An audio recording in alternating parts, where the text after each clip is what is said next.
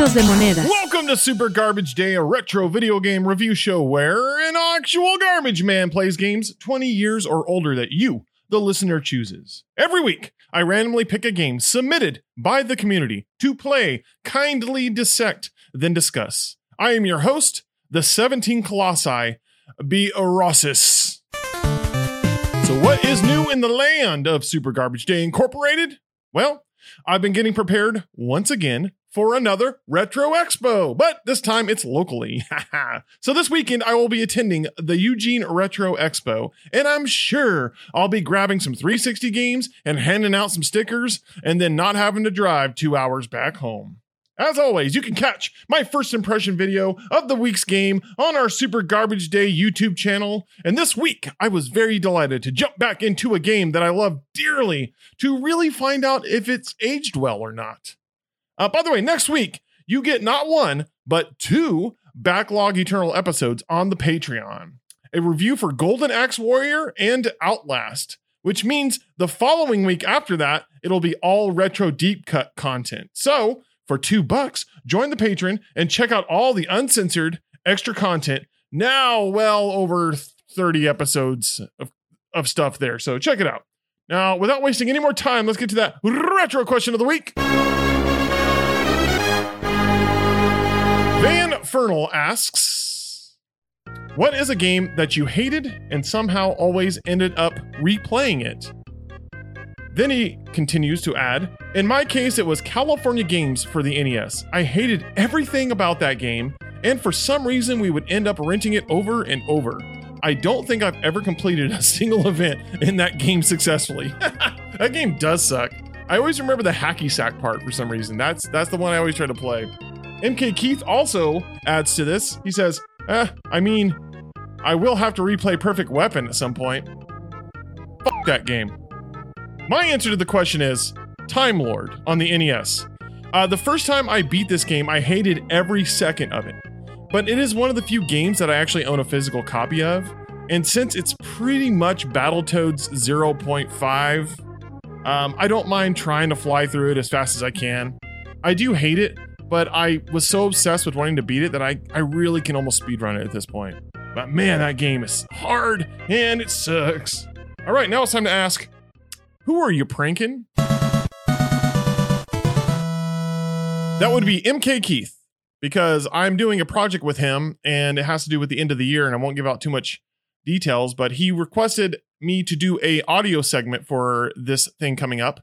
And he gave me a Google Drive, like shared account or just like a folder. And I uploaded a file to it and I titled the file, The Main Quest Podcast, Keith, B. Ross file.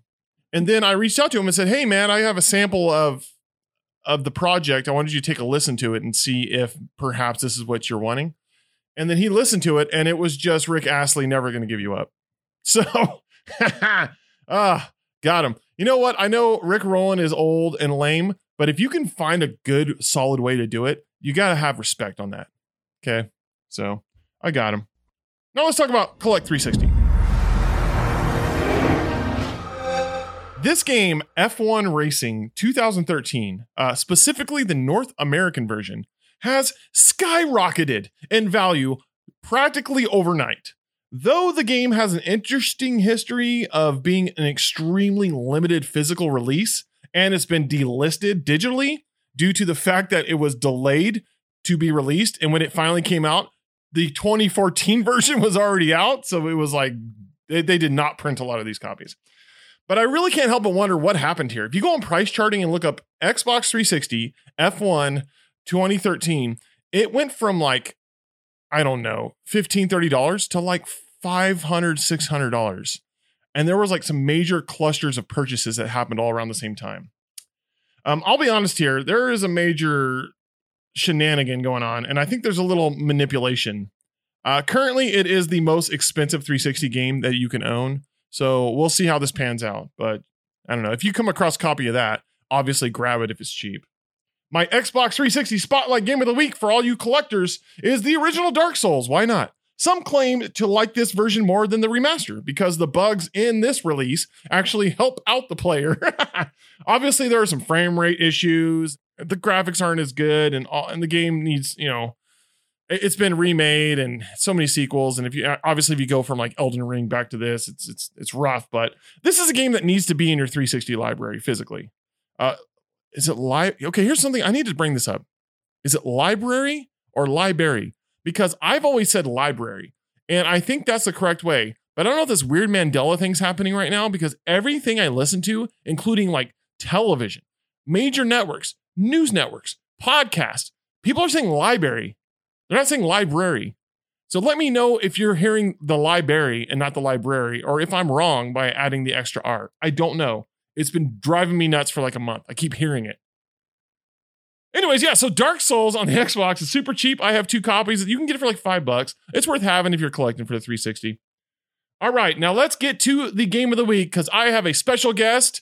Bringing him in. This is a special guest episode. He's very excited, all the way from the land of maple syrup and mooses. I guess Mises. Moose. Bringing in Akikan to talk about Shadow of the Colossus for the PlayStation Deuce. Yeah! Ruidos de monedas. Shadow of the Colossus is a 2005. Whoa. 2005. Oh no, it's not 20 years old. Whoops. I don't know why I thought this game came out in like 2003. Well, it's a special guest episode, so I guess that the rules going forward, if you get the special guest episode tier, it could just be any game as long as I can play it. Anyways, Shadow of the Colossus is a 2005 action-adventure game developed by Japan Studios and Team Ico and published by Sony Computer Entertainment for the PlayStation 2. Wow, what a whistle. It takes place in a fantasy setting that follows Wander, a young man who enters an isolated and abandoned region of the realm seeking the power to revive a girl named Mono. The player assumes the role of Wander as he embarks on a mission that might entail Mono's resurrection. He has to locate and destroy the Colossi, 16 massive beings spread across the Forbidden Land, which the protagonist traverses by horseback on foot. I only screwed up like 60% of that. Anyways, let's bring him in and let's get to this beautiful game.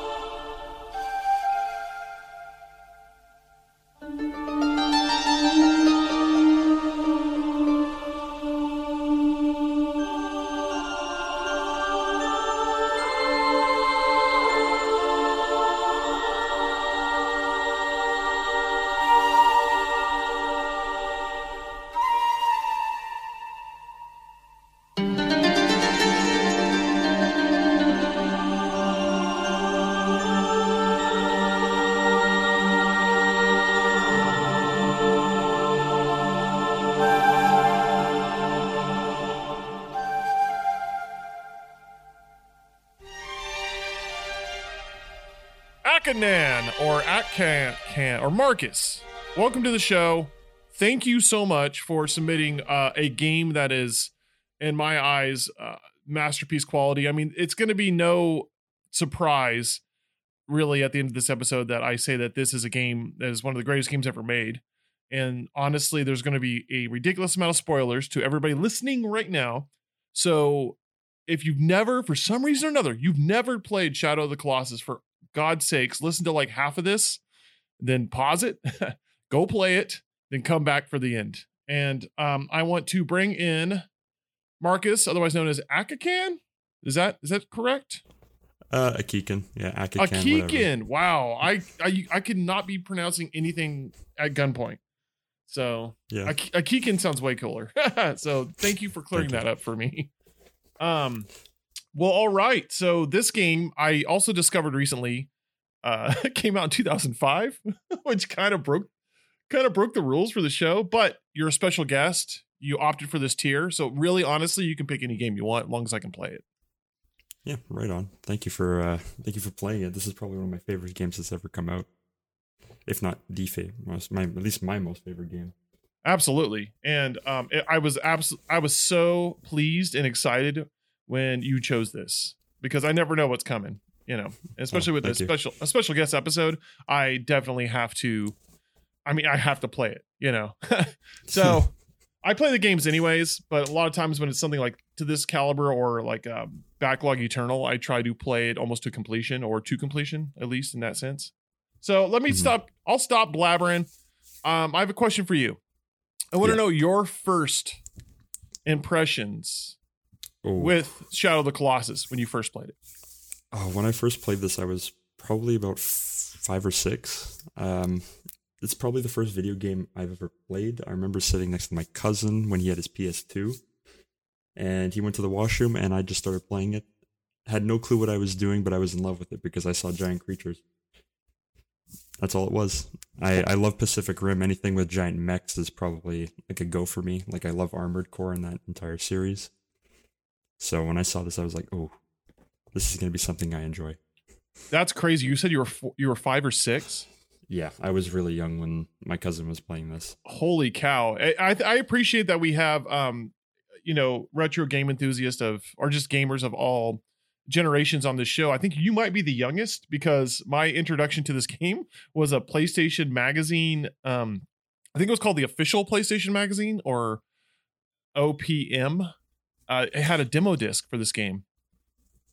Oh, I remember when they had those demo discs. Those are pretty cool. This is one of those times when a demo disc absolutely forced me to like pre-order a game. And my first experience was that. I played this demo disc, no idea what this was.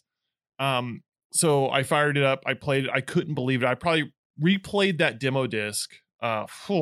Just that first part, because it's the first Colossus. I mean, easily 100 times, and just invited friends over to see it. I was obsessed. I was like, there's nothing else I've ever experienced like this at that time. I think it's if I'm correct, this is like the first only boss game that's ever been released. And it's pretty controversial. I agree. At least on a wide scale. I'm not sure if things count like old school Atari or anything like that. But as far as I'm concerned, you are correct. Also, I think I was 21 when I first played this. So there's the difference there, man. Yeah, a little bit. My cousin I think he was 15 or 16 when I was a kid. He's about 10 years older than me, so he had a lot of the cooler games. Like it was this, Sly Cooper, what was it, like Gran Turismo 2 on the PS2. All those games I was exposed to. Those are bangers. I've never experienced Sly Cooper, but that's one of those games that is constantly recommended to me, and I know nothing about it other than the cover art. So that's something that I think I need to put into the backlog in the future. Oh, yeah. So that's great. It's so funny that we both have a separate first impressions or first instances with this. So, you know what I really want to go into next is I really want to just, I've already discussed a little bit of this history before bringing you on to the show. Just like a little snippet of this game, not really anything incredible, just my little intro I do. But I really want to give you the floor right now for you to explain to me this game, because as you've told me and you expressed to me, this is like your favorite game. Is that correct? Oh yeah, big time. Of all time.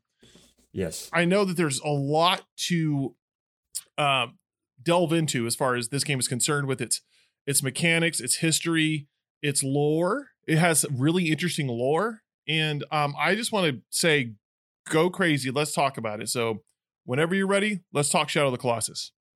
Okay. So just to start off, I said earlier this game is extremely controversial, only because all bosses. And that's something that I think blew everybody out of the water when this game first came out. At least that's what I heard from everybody who was around the same age when it came out. Especially for the PS2, this definitely drove it to the limits, having like these giant creatures moving around, and it's all physics-based. So the story behind it is pretty interesting, because developers of Team Ico really put some ambition into this, because this could have flopped completely and they could have done nothing about it. Due to the story, though, the story is very in-depth, a lot of open to, interpretation. There's not a lot of lore that gets said in Shadow of the Colossus besides the cutscenes and what Dormin says, the entity that speaks to you in the shrine. I think the general consensus is that Dormin is this kind of entity that was shattered into 16 colossi that was to try and seal him away because he's supposed to be an entity of death, I think, is what I understand from the lore, from what people explain. I picked that up too, almost like a Satan character. I think that they're explaining in the beginning, but like you said, it is a very ambiguous storyline. It leaves, especially if you just play this game and not the other two, like The Last Guardian and Ico, whatever they say. This game only really tells you like a short story, and the way they make Dormin in this game, and his voice is a lot different than the first one. I noticed. I don't know about you, but I played the PS3 and the PS4 version, and from the PS3 to PS4, he sounds a lot more. He sounds more human. I don't know how to explain it. My take on how Dormin sounds is it sounds like a woman and a man talking at the same time with a lot of special like audio effects put on it to like make it sound echoey and darker. But I hear both genders, at least in the PS. I've only played the PS2 version, by the way. I really look forward to playing the other versions when I come across a PS4 or 5 in my future. But that was my take on Dormin. Was it had this weird mixture. I didn't know really that I didn't pay too much attention to that because, like I said, I haven't played those versions. But you're saying that they changed the voice a little bit for those. He's I don't know how to explain it. So in the PS2 version, it sounds more mixed together. But in the version I was playing, the newest version, they sound very separate. And I actually like that because the entire point of this valley of uncanniness, where it's living, but it's not quite living and time doesn't really exist here, is what the feel I get. So it gives me the kind of like, they gave him a female voice to make him more feminine to suppress his masculinity. So he's no longer fully powerful. It's like the Colossi. They're half living, but they're also half building.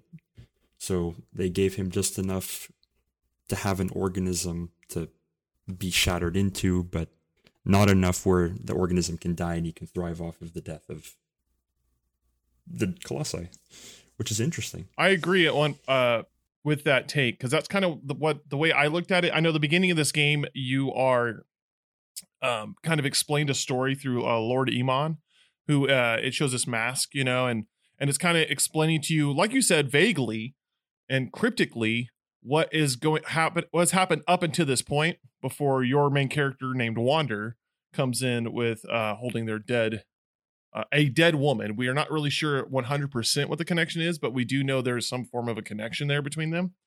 Who I believe is named Mono, or is it Mono? I think we're all supposed to say it Mono, but I think it's Mono. Mono? Okay. And it's funny, in the Japanese version, his name's Wanda. Wanda?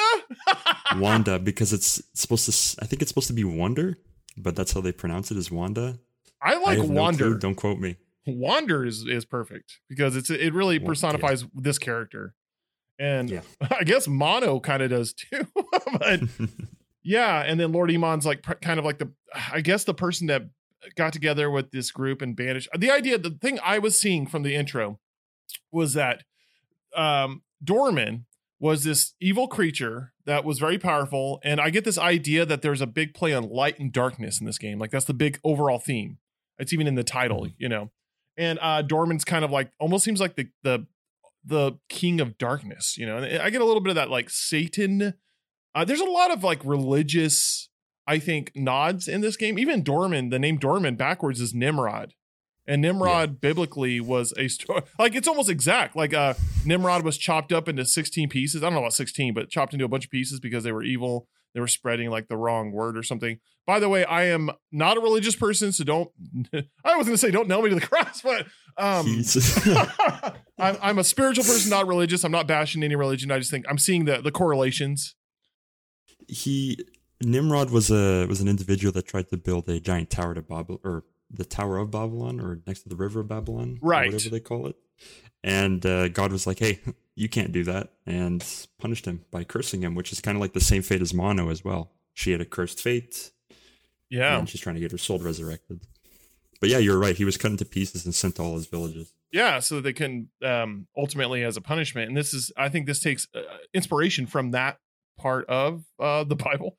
But Dormin, it's explaining how they did this, and this is a sacred land. Nobody's supposed to be here. It's off limits. and then your character Wander, the person you play, is showing up with their horse aggro, and which is a female apparently. Yeah, I didn't know that. I discovered that today too. I was like, oh, it's a female horse. Actually, I found out all the genders of almost everything in the game. Oh, really? Through some deep diving today. Yeah. Because I felt, it was like a lot of the Colossi, like they're either male or female, and it kind of makes sense with the whole idea of Dorman being this evil spirit that's being like also mixed with femininity, and the light I think represents the femininity, and the dark represents the masculinity. But that's my own personal take. Like I said, this the game, it does leave it kind of open for your own opinion. I just got a quick question for you. When did you get to the end of the game where you become Dormin? Yes. And the giant.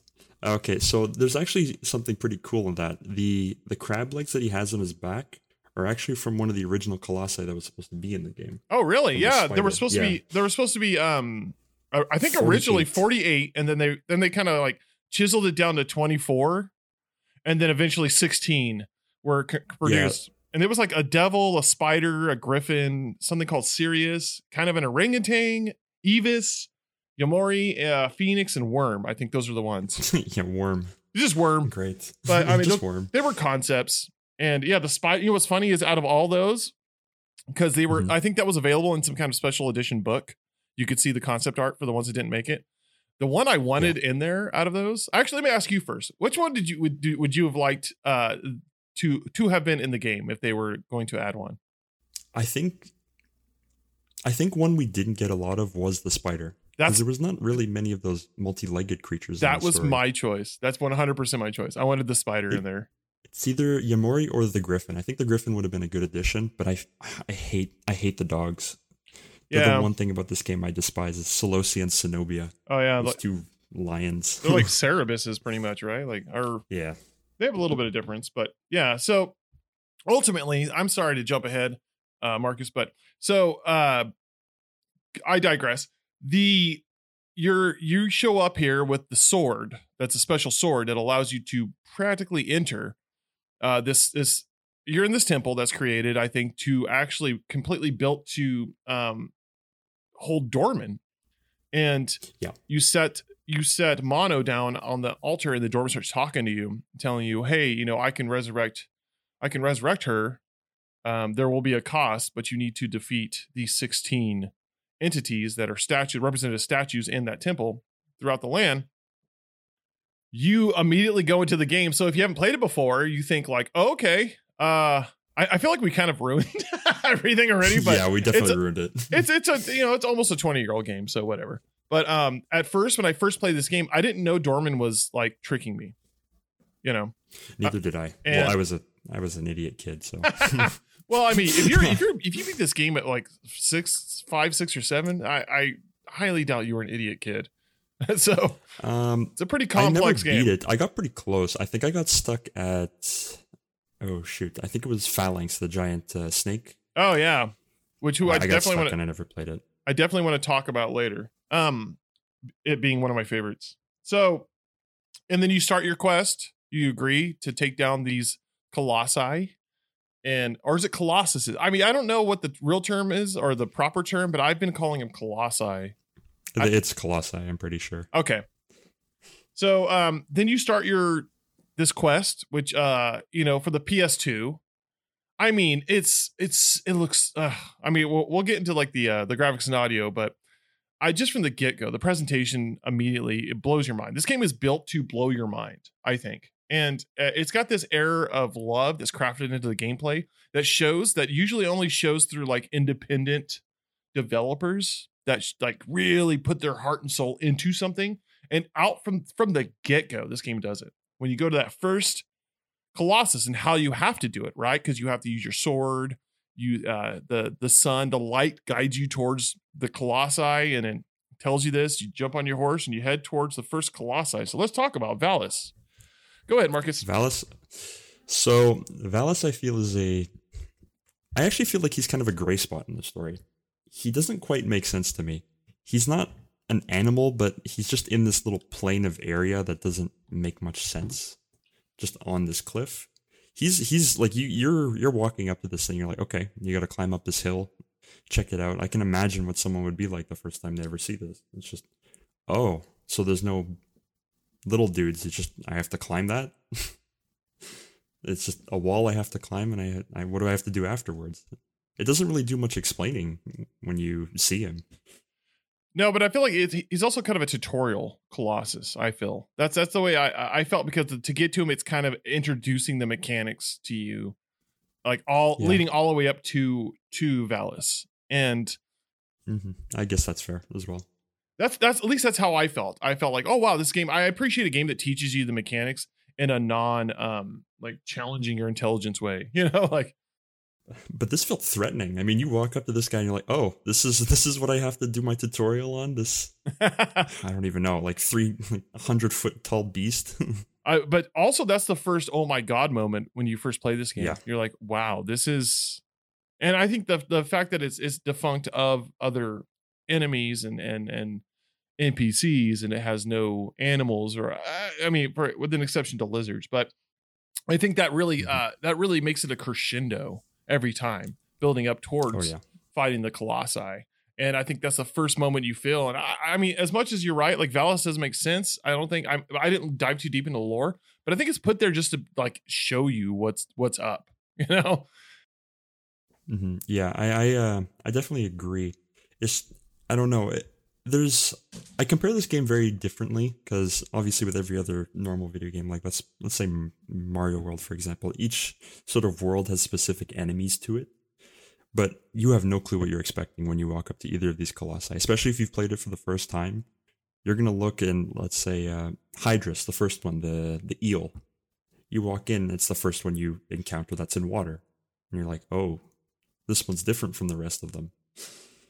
And then you have to sit there and figure it out.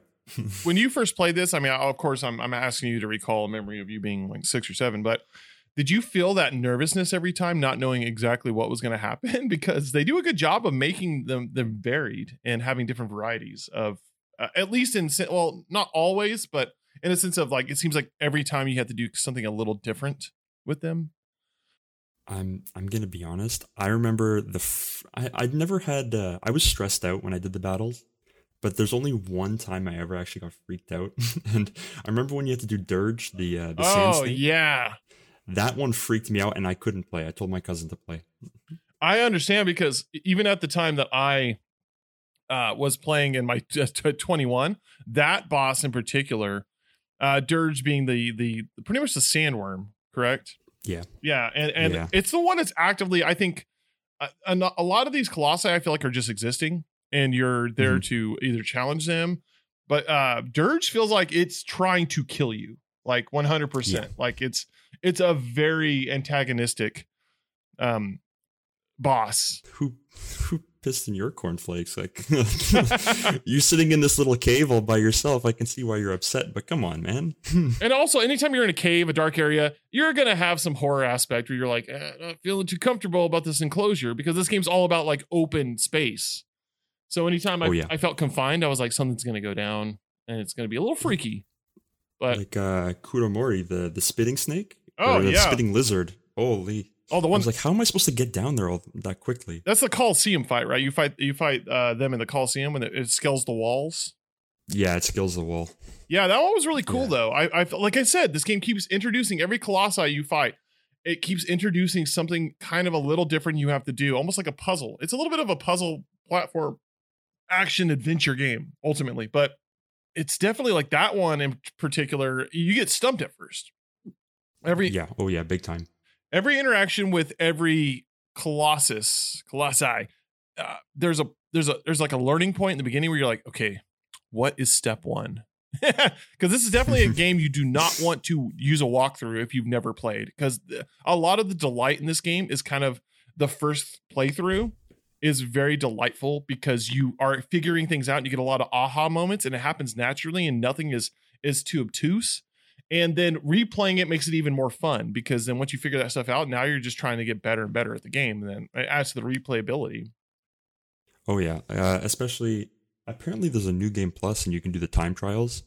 I'm not touching that, especially in the new version. Wander handles like, Well, he handles more realistically, and that's the problem. When he grips, he doesn't instantly grip anymore. So he was just like flailing around and losing grip and catching it somewhere else. And I'm like, oh, I didn't know that. Come on, man. I didn't know that I changed that aspect of it. I kind of feel like Wander's very similar to Hercules, and the fact that these 16 Colossus are kind of like his trials. Absolutely. And Is it I don't know if it's Hercules. I don't know, but I think I also kind of see a little bit of like a Legend of Zelda influence, which is really funny to me. Time. Which is funny to me because, like, obviously there's a Legend of Zelda influence. Like, if anything, I think of any of the games, maybe Legend of Zelda 2 on the NES with this lore.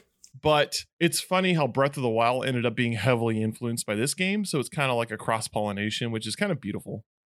Oh, someone in the Discord sent a link. It was from the new Legend of Zelda where you can build stuff. Oh, Tears like of the Kingdom and all that. Yeah, Tears of the Kingdom. I'm sitting here like, wow, that is really heavily influenced. Like the symbols from both games are very similar if you look at them. They are. This very well could have been a Zelda game, I think. Could you imagine Nintendo release this on like the GameCube? It would have been blown away. You know what? I wouldn't be surprised because it kind of fits I mean, look at Persona's PlayStation, but look at like Final Fantasy. Like they're pretty strange games that are on the Switch now. And yeah, absolutely. Nintendo's there's definitely stranger on Nintendo. Well, Nintendo has always kind of tried to push the envelope with creativity and being innovative. So I'm not surprised. I'm sure they looked at this game and thought, "Wow, that's very Zelda-like." But I'm sure they nodded. They're like, "Respect. You made something really, really good." And I really don't see, like, at first I wasn't like Zelda ripoff. I was like, "Woo, I see some inspiration," but this is in its own entity. And a labor of love. So, furthermore, let's talk about a couple more of the Colossi. So, the dragon horse, or the one that. So, there's a couple of Colossi that you have. The aggro is very important part of. Mainly, Phaedra. Am I pronouncing that correctly? Listen, man, I'm the king of mispronunciation. So, Phaedra is the kind of pharaoh-looking one, which sounds the coolest in the new one. He sounds like a dinosaur. Really? Well, it's kind of based off of Kirin, right? Like a Kirin is a dragon horse. Well, actually, his in-game file is Kirin. Oh, okay. That's what they called him. Well, then I nailed it. One day out of the year, I'm right about something, and that's it. Yeah, but I like how you have to get its attention with the arrows, like, and then you have to lead it to like kind of follow you a little bit. And then you have to hide and it has to like look for you. There's a couple times that happens, but this one in particular, because it was almost like the swamplands, like kind of almost like a burial ground area. I remember that being one of the first Colossi that I was like, this is cool, but also I'm a little scared because I feel like I'm being hunted, Oh yeah. He's scary now. Like there's a few in there that genuinely terrify me, especially in the new one. I'm like, wow, this is not like what it used to be. Wander, we got to focus up a little bit. I see. I can't wait to look. To be honest, I watched some of your streaming and I couldn't believe how it looks. It's incredible. It's unbelievable. That should be a pack-in game with the PlayStation 5 because I would buy it. It's unbelievable. Like, can you imagine a Shadow of the Colossus PS5 like special edition? But but that makes me want a PS4 or 5 because I really want to play these remasters, these remakes, and that it looks so. It still holds up. Like you can still play the PS2 version, which is actually really inexpensive at the time of this podcast episode. Like it's like $15, and you could probably find a PS2 for somewhere around, I don't know, $60 to $80. So unless you already have one, like it's worth obviously owning a copy of. I'm going to buy a copy of this, even though I don't have a PS2, because I just love the game so much and I just want it to be like in my collection. There's definitely some collectability for this game because I went to 3 hobby shops near me and even a pawn shop, and none of them had any of the versions of this game. Really? So like there's zero, there's nothing. So you mean even like all the way up to the newest versions, or just the PS2 versions? Every version, like every platform. Wow. It's crazy. To be honest, I never see this game in the wild, and I do a lot of retro game hunting, and I never see this game. And I don't see the classics version or the original black box version. I never see it. Never. The only reason I have them is because of my cousin. He gave them to me after he bought them, and he got rid of his PS2, and he's like, "You can have this." I'm like, "Great, I have a PSP. I can't play this." Good dude, though. Surprised it never made it to Oh, PSP. Yeah. That would have been a great game to have on the go. But in hindsight, it should have been. I think it would have run on the PS Vita at least. I think so. Technically, there's no mobile version of this game. I shouldn't use the word mobile. That sounds like cell phone, but I mean, except for the upcoming, I guess, PS weird link thing, portal thing that looks crazy. I guess that'll be the first time you can play this handheld. But I never even heard of that. I didn't know there was a thing. Yeah, they announced PlayStation announced a PlayStation Portal, which is kind of like, I guess, their take on like the Steam Deck and the Switch. Like and it's like, it looks like a screen with a PlayStation 5 controller cut in half and glued on both sides. And you can only use it like, you can't just leave your house. God. Have you looked it up? It looks awful. I mean, personally, what were they thinking with this? That thing does not look well. Then again, though, it wasn't built to be, you're not supposed to take it with you outside the house, which I'm like, what are you thinking there? But yeah, it's a weird decision. But I guess if you want to play your games in your house, great. Yeah, it's a weird move, but you will finally be able to play Shadow of the Colossus in the palm of your hands if you want to. You know what? There's another. I want to talk about Gaius. He's the third Colossus you fight, and he's my second favorite of them because he's practically a knight, and I think Gaius is really an exclamation point in the game where it really shows, like, it gets very epic in that part. Oh yeah, Gaius is very stressful if you have no clue what you're doing. Right. But what you figured out there is that one moment in that fight that is so cinematic, and you just feel like a badass, and you're holding your breath and you're rushing, like it's to ruin it.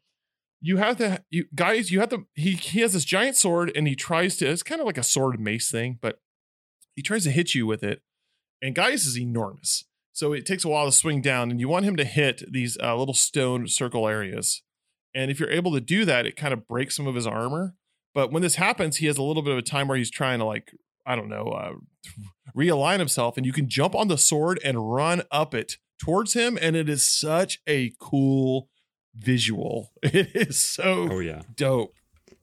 Because you're sitting here, you're looking at this thing, and it's staring at you as you're climbing up its arm, and you can see like kind of a little bit of fear in its eye. Yeah. But you're also scared. You're like, cool. But you're hyped. That fight is so hype. I love that fight. Oh, it's fantastic. And he's also a big shaker, though. A lot of these guys will try to shake you off. Ultimately, these Colossus are built from, I don't know, some kind of like furry flesh and stone, and you really have to find these sigils on them that glow, that are kind of their weak points, and that's where you stab.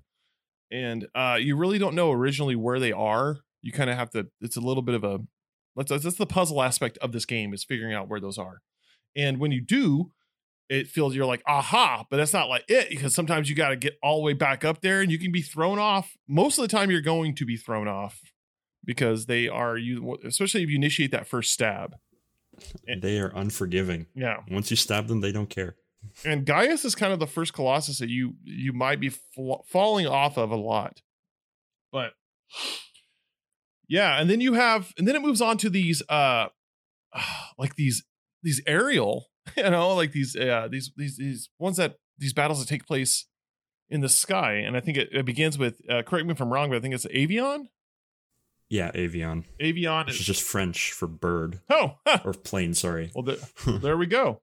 So, and this fight takes place, I believe, in like a water area where the floor is water. Also, I want to point out here, I want to gush a little bit. He never used to make waves when he would rush down. And in this game, you can just see the tidal force.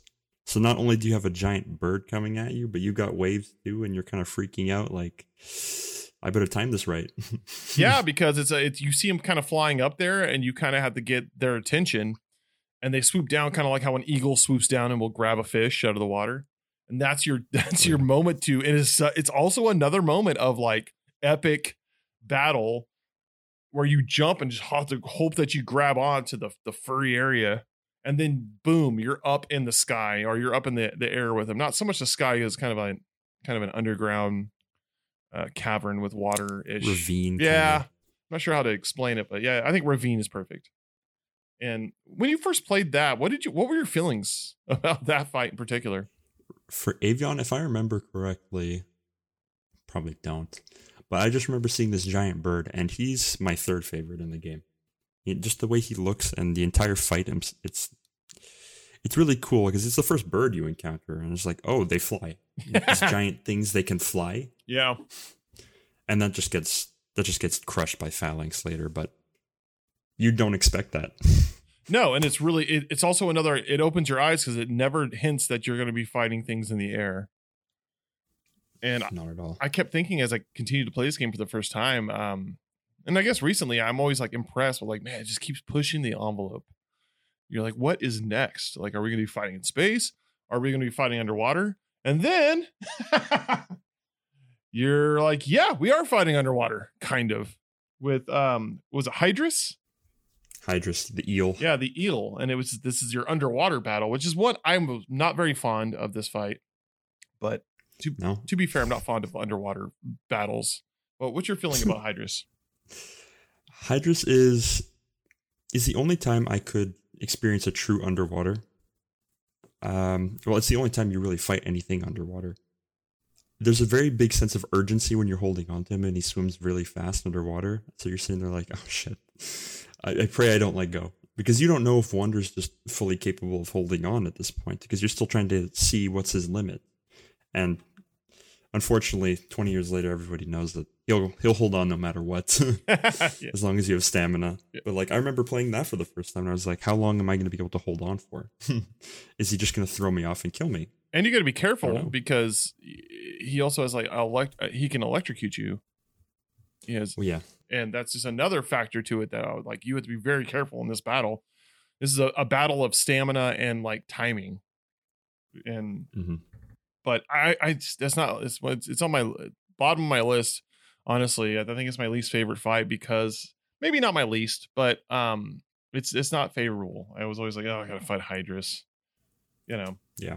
But I think that's also another reason why they didn't really have any other colossi that submerged and went deep.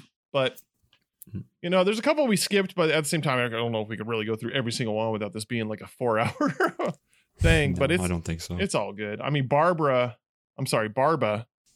is there's like these minotaurs. I call them minotaurs, but they're like there's a couple of them, the colossi, and this one is like Valis, the first one, except Barba has a big old beard and looks like a Viking. He kind of look like apes, though. Yeah, they do. In my opinion, they like, do with their hands.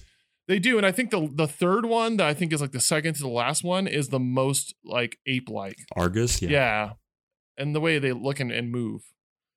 Also, the appendages on them actually move in this game. They're not just like one solid block. I know. I don't know how. And the old ones. I don't know how they pulled this off. It's crazy. It's nuts. It's so good. But, ultimately you jump on Barba's beard, which I think that term means beard in Latin or something. Barba? I have no clue. But it's also one of these battles that you originally don't know what you're supposed to do. And you kind of have to egg on the Colossi or Colossus in this instance to destroy kind of the environment and look for you so that you can jump onto his beard and climb up, which I thought was so cool. Oh yeah. When you figure that out. He leans down over, just like, yeah, let me grab onto this. And we spoke about Dirge, but is there like anything you want to add about Dirge in general? In my opinion, this is probably for speedrunning standards. If you ever speedrun this game, this is a boss you probably have to watch out for because he's very inconsistent with where he'll crash into. Okay. I like Dirge. He's my favorite.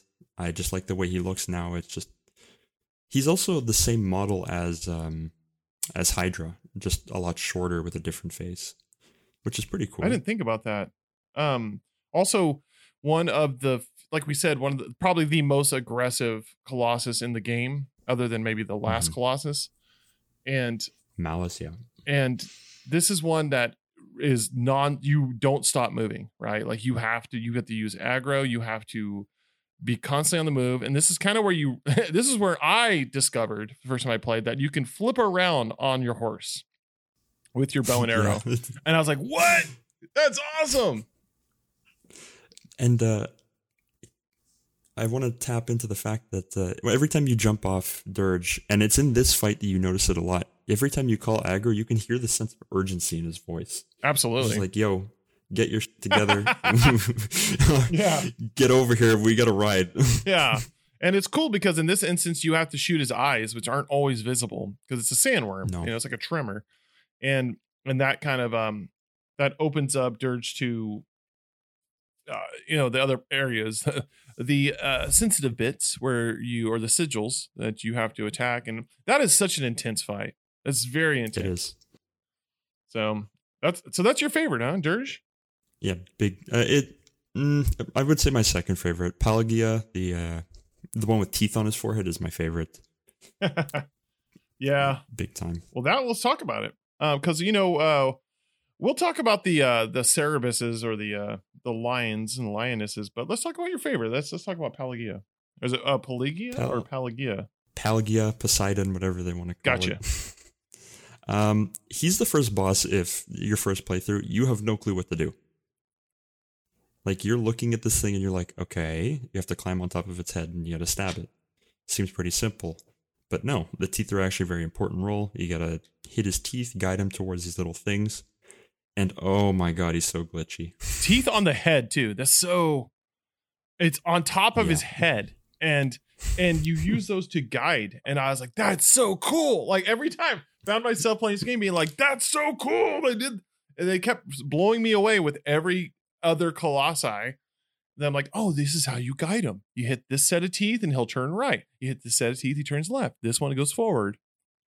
Oh, man. And, in this game, he definitely got the biggest graphical update compared to the others. Really? He has scales, which is strange because he always looked like he used to have leather.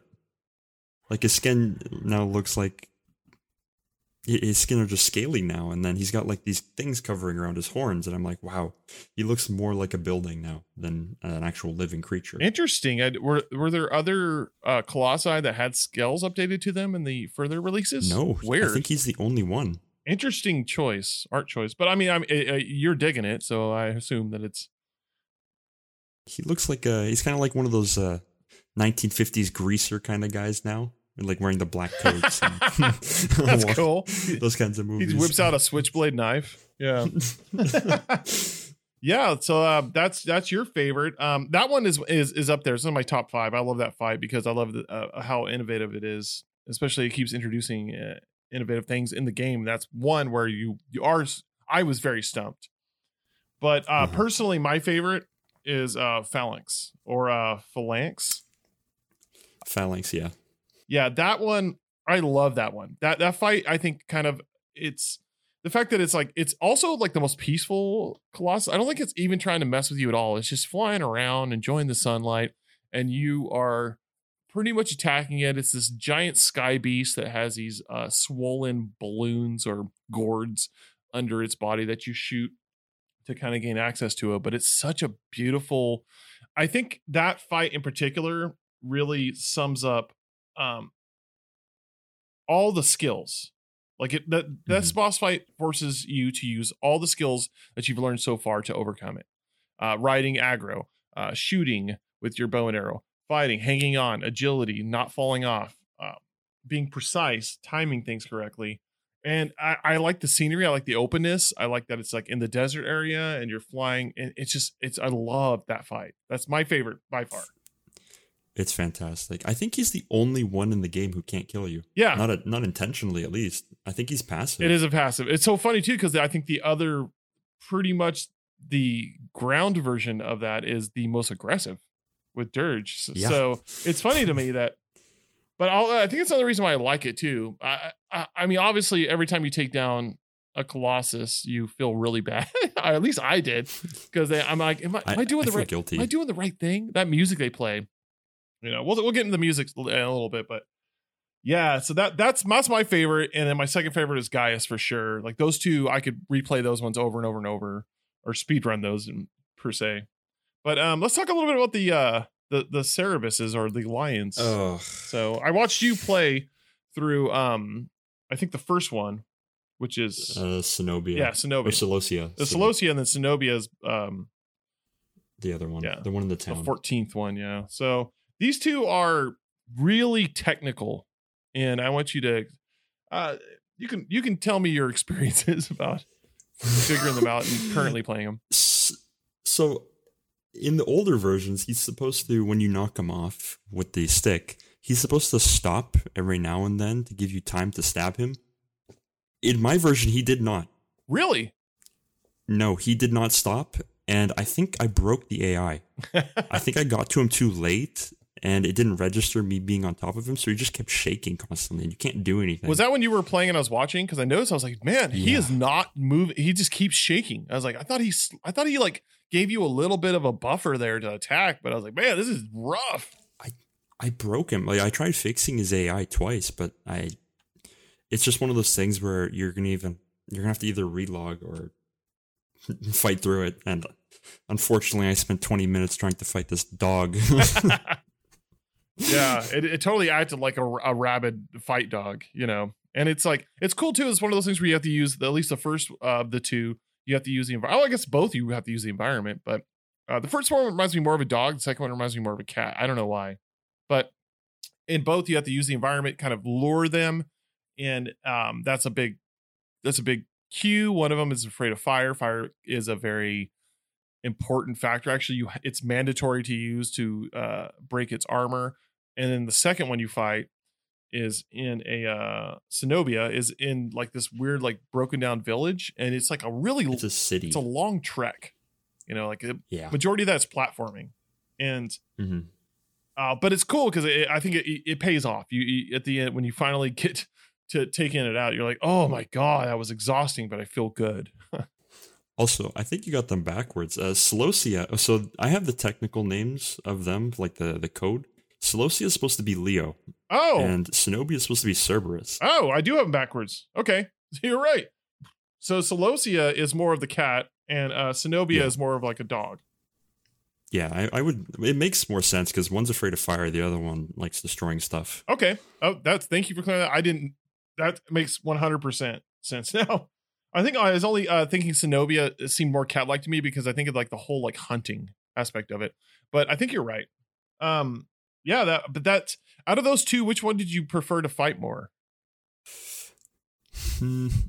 As much as I had difficulties with Celosia, I think I prefer that one because it introduces the fire mechanic, and it's the only time you ever get to play with fire. Yeah, it's interesting. They never bring that back. I don't know why, but I guess to try and keep things fresh for the lack of having like regular enemies, there's like, we're going to make every boss battle just this little bit different. Absolutely. Well, and then ultimately, you know, I think we've left out a couple like Bassaran, who's more of it's just a turtle. I think that's kind of a boring fight, but it's kind of dead center too. I think it's the 9th one you fight, and it's like right in the middle. And the only downside I can see to Bassaran is he can be a pain when it comes to getting him over the geysers, but other than that, he's a pretty simple fight. Yeah, at first it's another one that you're really stumped about. You're like, oh, and not maybe so much stumped, but you're annoyed because you have to time it kind of not really perfectly, but then you were like, oh, I need to get him over there, and then I got to time my run and get on them, and then you're like, he's standing on it, and the geyser's going. You're like, come on, man. What are you doing? I thought you're supposed to flip over. Or sometimes he'll just take a hard left turn, and you're like, no! And you'll see the geyser exploding next to him, and you're like, God damn it. So, but like, I think that's all leading up. Let's talk about Argus. The second to last. Argus is, in my opinion, the hardest of all of them, all 16. Okay. Why do you say that? I just think it's the most technical, and it's one that it for me, at least initially, I don't know about a second playthrough. I mean, a second playthrough, I'm probably going to go with Malice, but initially, because the first time I played this game, I played it. I didn't talk about this earlier, but I want to bring this up now. I'll wait for graphics and audio to talk about this because I think it's more suited for that section of this episode. But Argus was the most head scratching to me, and I could not figure out 100% what to do. And then when I did, I still had a hard time timing my jump because there's a really crucial jump that you have to make in that one.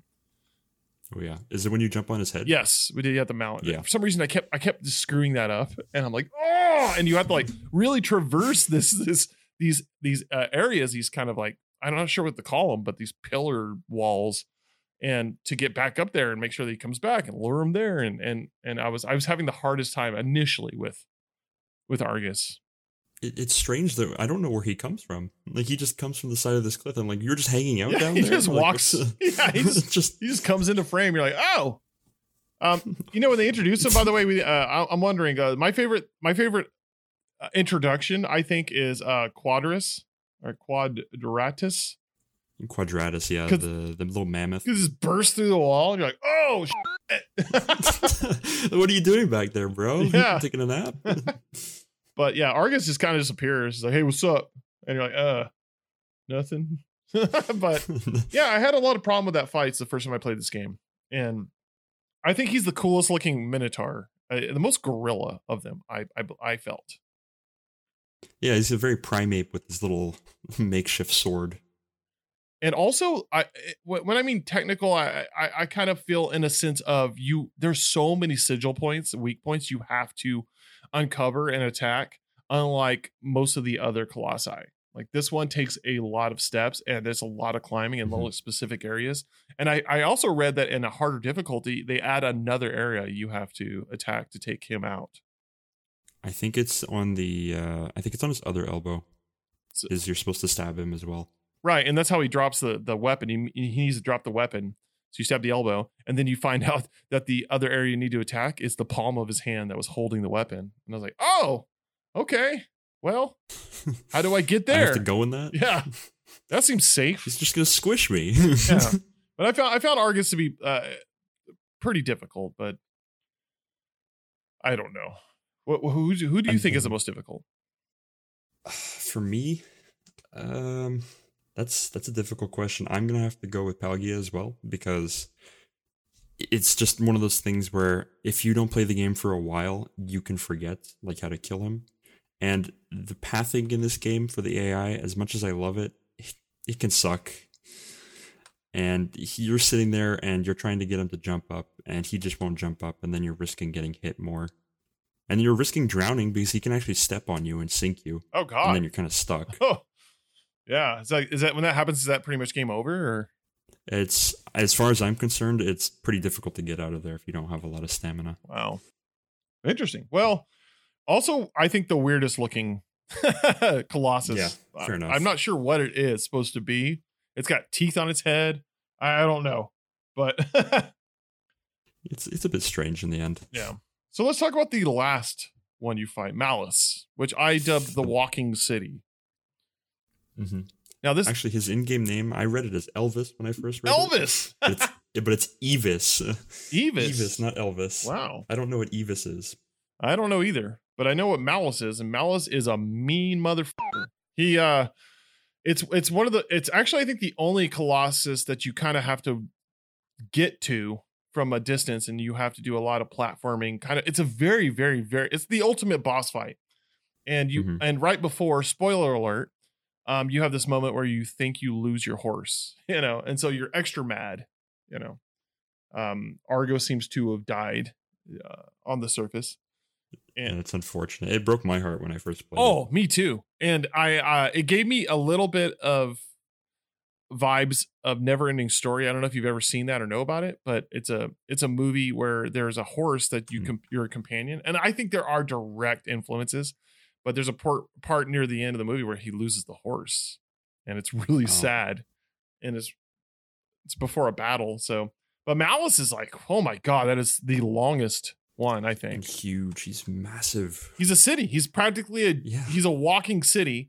And to get to him, you have to like traverse through like broken areas of stone walls and and he's just firing these death bolts at you that are practically like rocket launchers.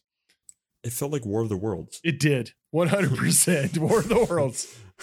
It's scary, but you're also, I think the game does a good job of enticing this anger in you where you're like, I don't care how big he is. You just took aggro from me. So I'm going to kill you. Get your head down here. I have nothing to lose now. Yeah. Literally. Yeah, that was it's insane. It's a great final boss. It's definitely one of the best finales to a video game, and that might be my bias. But even trying to be unbiased, I can't think of a game right now that's had a better ending. I think the ending is Because fantastic. Yeah, it's a good relief because you're like, finally, it's the last one. He took everything from me, but now I can live in peace, I guess. Somewhat peace.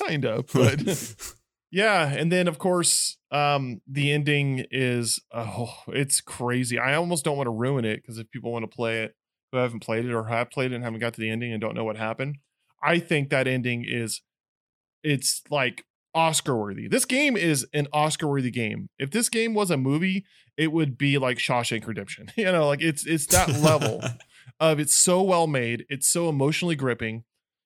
And a lot of people complain about the controls. I don't have a problem with them. People complain that the horse, you don't fully control it. You kind of guide it and it goes. I'm okay with that.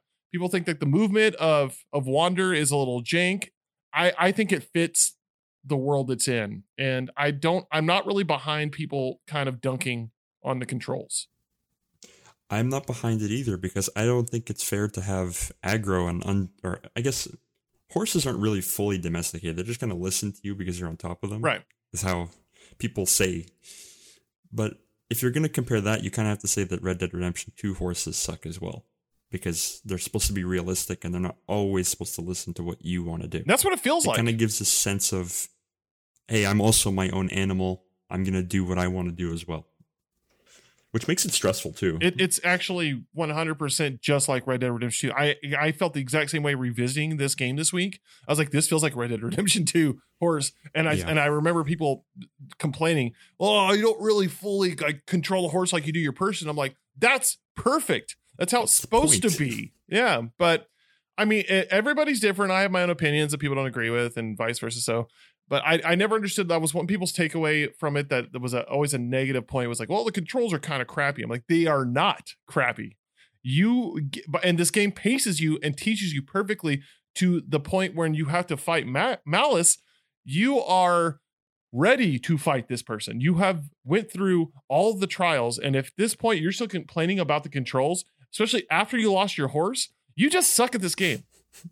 Yeah. So. Yeah, pretty much. But it was weird because I caught myself trying to use the older controls on the new one because they kind of switched it out for quality of life. There's a dedicated roll button on the new one. Really? And the old one, it's kind of jump. I think it's jump and X. You have to hit X two at the same time. Yeah, you have to hit two buttons. Yeah, And I found myself doing that, and I was like, why am I not rolling? So it's definitely a quality of life improvement. I mean, but I got used to it, so I'm okay either way. Big time, yeah. So let's I'm happy with them. Now that we've talked about pretty much all the gameplay we possibly could, let's briefly talk about the sound and the graphics of this masterpiece. So this game is, in my eyes, the best looking game on PS2, bar none. Nothing looks better than this game on that console. It also, the sound design is probably the best also on the system. Not just from its soundtrack being this orchestra, this constant crescendos, but the fact that the sound and the music is adaptive to the situations. And it when the music changes, when the Colossus notices you, and also will lower, will descendo, like descendra, or I can't think of the word right now, but crescendo. Going the opposite direction. Descendo. I'm a terrible Italian, but yeah, I think that's so cool when you get far enough. It kind of does that. The mood. This game is so well crafted visually and audibly that I do not think it could be better. I really don't think they could have done anything to make it better. And this the PS2 version was the first, I think, one of the first games to really utilize a bloom effect with the lights going in and out of dark and light areas where you're kind of blinded at first, and then it adjusts. Oh yeah. And the dynamic range, I think, is what it's called. Yeah, and it blew my mind, everything about this game. Like, what were your feelings about the graphics and audio? If I'm gonna go by the newest version, but this does not fall short because this game, it feels like I'm watching something written by John Williams. Yeah, because it's extremely it's important that the soundtrack has to be good to a game like this because it's empty. You need something to fill the void. So what are you just going to sit there and listen to this thing walk around?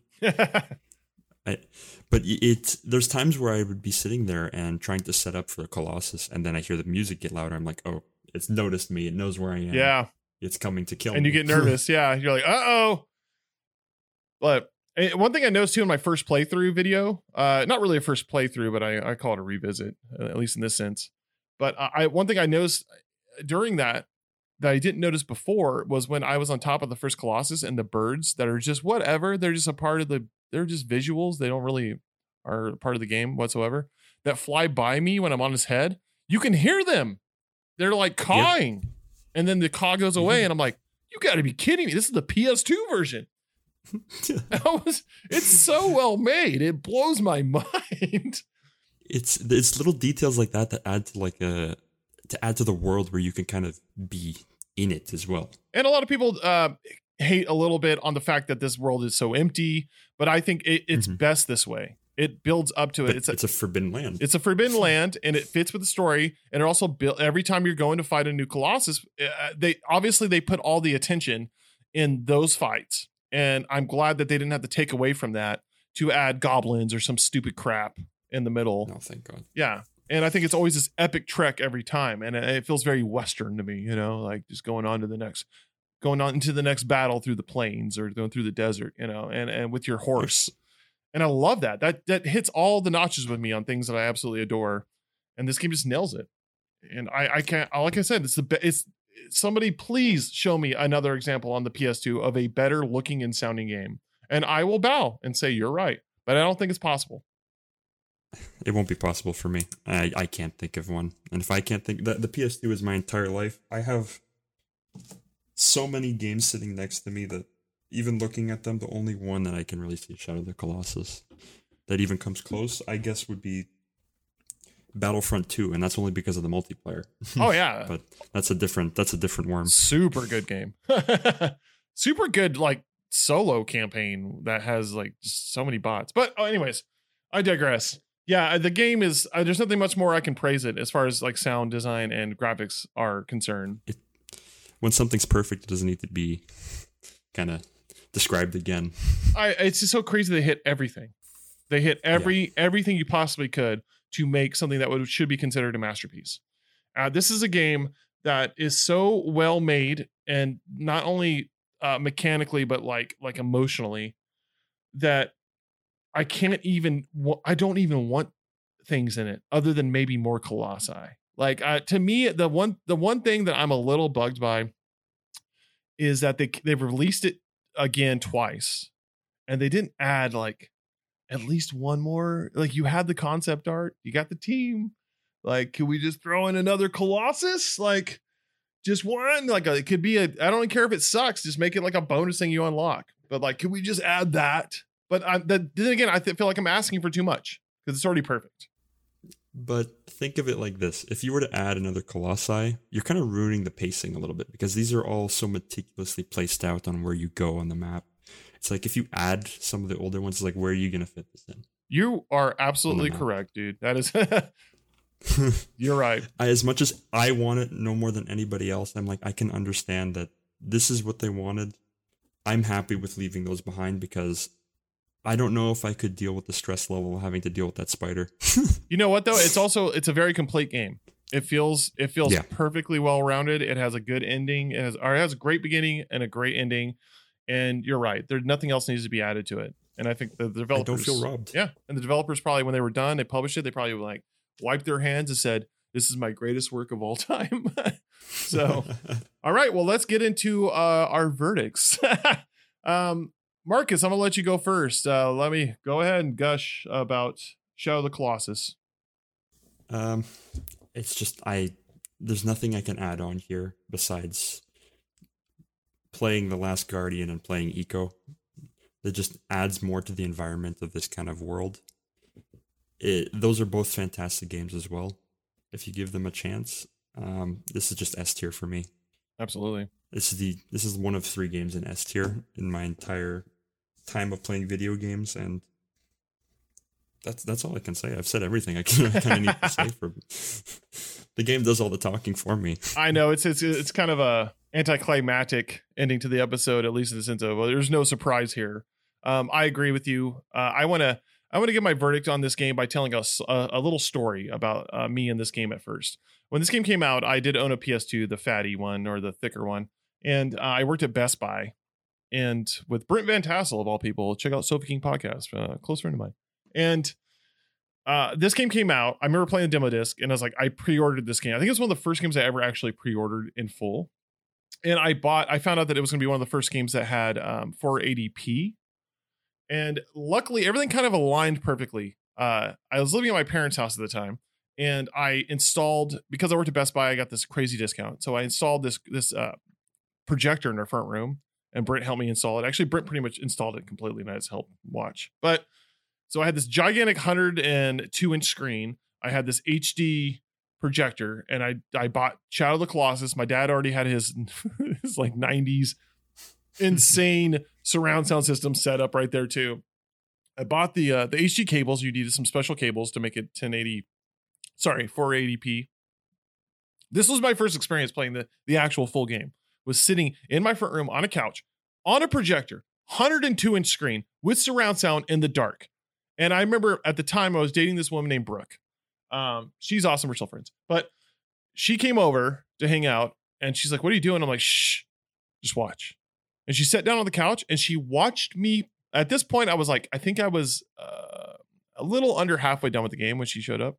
She sat and watched me play the rest of this game and was completely emoting and like emotional, like when the Argo part happened, and was like, oh my God, she was blown away. She's not even a gamer. She's like, what is this? And I'm like, I looked at her at the end, my eyes all like wide-eyed and turning the lights on in my front room. And I said, I think this is the greatest game I've ever played in my life. And to this day, I don't know if it's the greatest game I've ever played, but I agree with you. It is one of the greatest games ever made, and it deserves it's Mount Rushmore worthy. If you were to have 4 of the greatest games of all time, most influential, obviously today, currently with the games we have now, there's a lot of influence that comes from this, like Dragon's Dogma, Breath of the Wild. There's probably more I'm leaving out that I haven't played. But this game gets S tier. Absolutely. It's my highest praise in the show so far. I think this is easily the best game in Super Garbage Day history so thus far. But it's Shadow of the Colossus, man. It's just a perfect game top to bottom. The only thing I would ever change about this is their baby faces in the new one. Oh, really? I didn't. Yeah.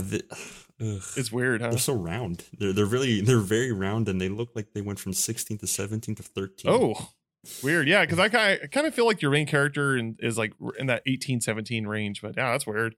Kind of makes them more childish. I wonder if it's like a Final Fantasy thing, like because of the influence of that's how like Final Fantasy does that a little bit. At least the online ones. But I've only ever played Final Fantasy 8.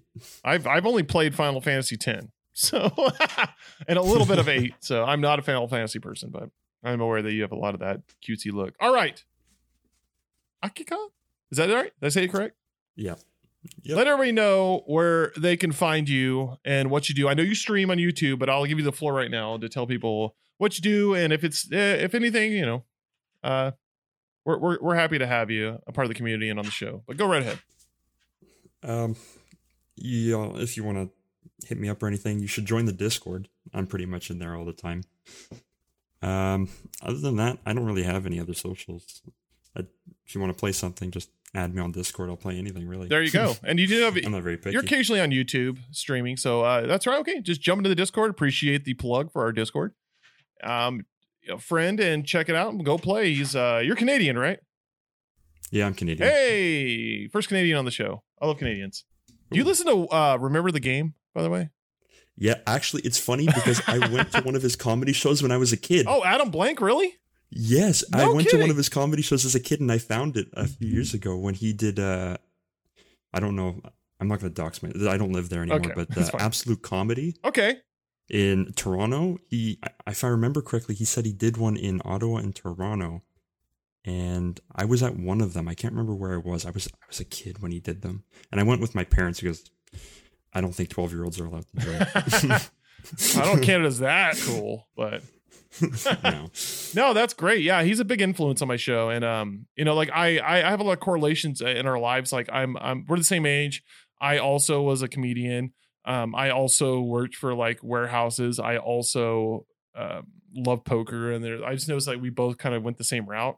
But check him out. He actually has a Shadow of the Colossus episode if you haven't heard it. So I know. I remember I messaged him last Christmas, and he posted on his story on Instagram. He was like, "What's one game you wish I would review?" And I put in Shadow of the Colossus. Like, yeah, I already have an episode. I was like, oh, he's really good with responding perfect. to stuff too. Yeah. So I mean, not to plug somebody else's show on my show, but I'm all about the love, man. It's all good. So check that out. As usual, I don't know if you're aware of this, but coming on the show means that you actually get to spin the wheel, dude. So I'm going to send you the link and you get to spin the wheel for the next game. So you let me. Let's hope this is a fan favorite or everybody hates me. Let's see. Well, people like the crappy ones. So let's see.